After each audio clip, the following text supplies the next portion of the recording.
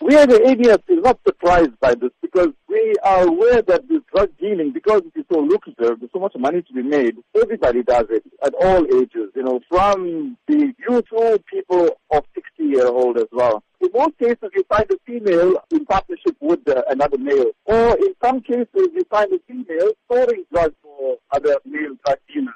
Earlier last month, a 51-year-old woman was arrested with the drugs valued at 15,000 rand, and then later in the same month, a 61-year-old woman was arrested for dealing drugs.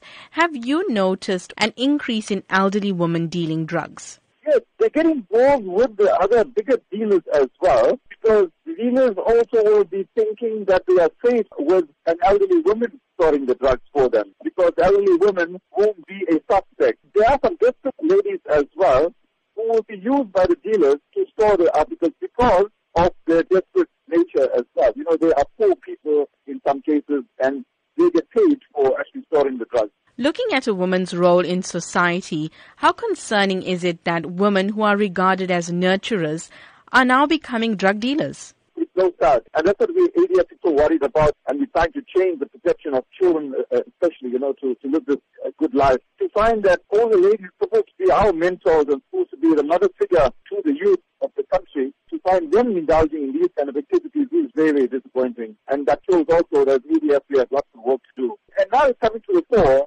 that more and more females are involved. So maybe we need to look at a new campaign to target the females, to make them feel bad, that